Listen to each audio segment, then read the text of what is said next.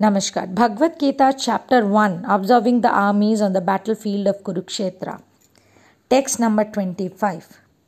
Bhishma Drona Pramukhatah Sarvesham cha Mahikshitam Uvacha Partha Paschaitan Samavetan Kurun iti. Meaning, in the presence of Bhishma, Drona and all other chieftains of the world, Rishikesha, the Lord, said, "Just behold, Partha, all the Kurus who are assembled here." Purport.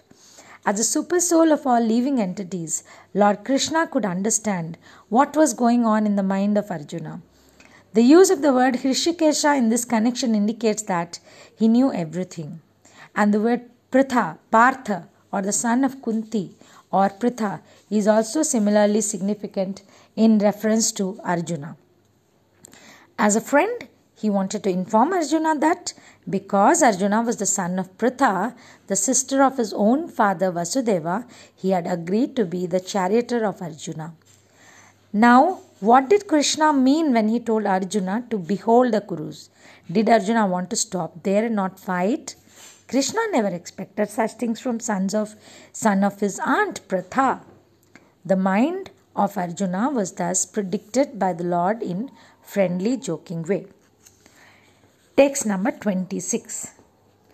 Tatra pashaita sthiran partha pitrun artha pitamaha acharyan matulan vritran putran pautran sakhim statha swasuran sukhrudaschaiva senayorubhayorapi. Meaning, there Arjuna could see within the midst of the armies of both parties his fathers, grandfathers, teachers, maternal uncles, brothers, sons, grandsons, friends, and also his father-in-law and well-wishers, all present there. Purport. On the battlefield, Arjuna could see all kinds of relatives. He could see persons like Bhurishrava, who were his father's contemporaries, grandfathers Bhishma and Somadatta, teachers like Dronacharya and Kripacharya, maternal uncles like Salya and Shakuni, brothers like Duryodhana, sons like Lakshmana, friends like Asuthama, well-wishers like Kritavarma, etc.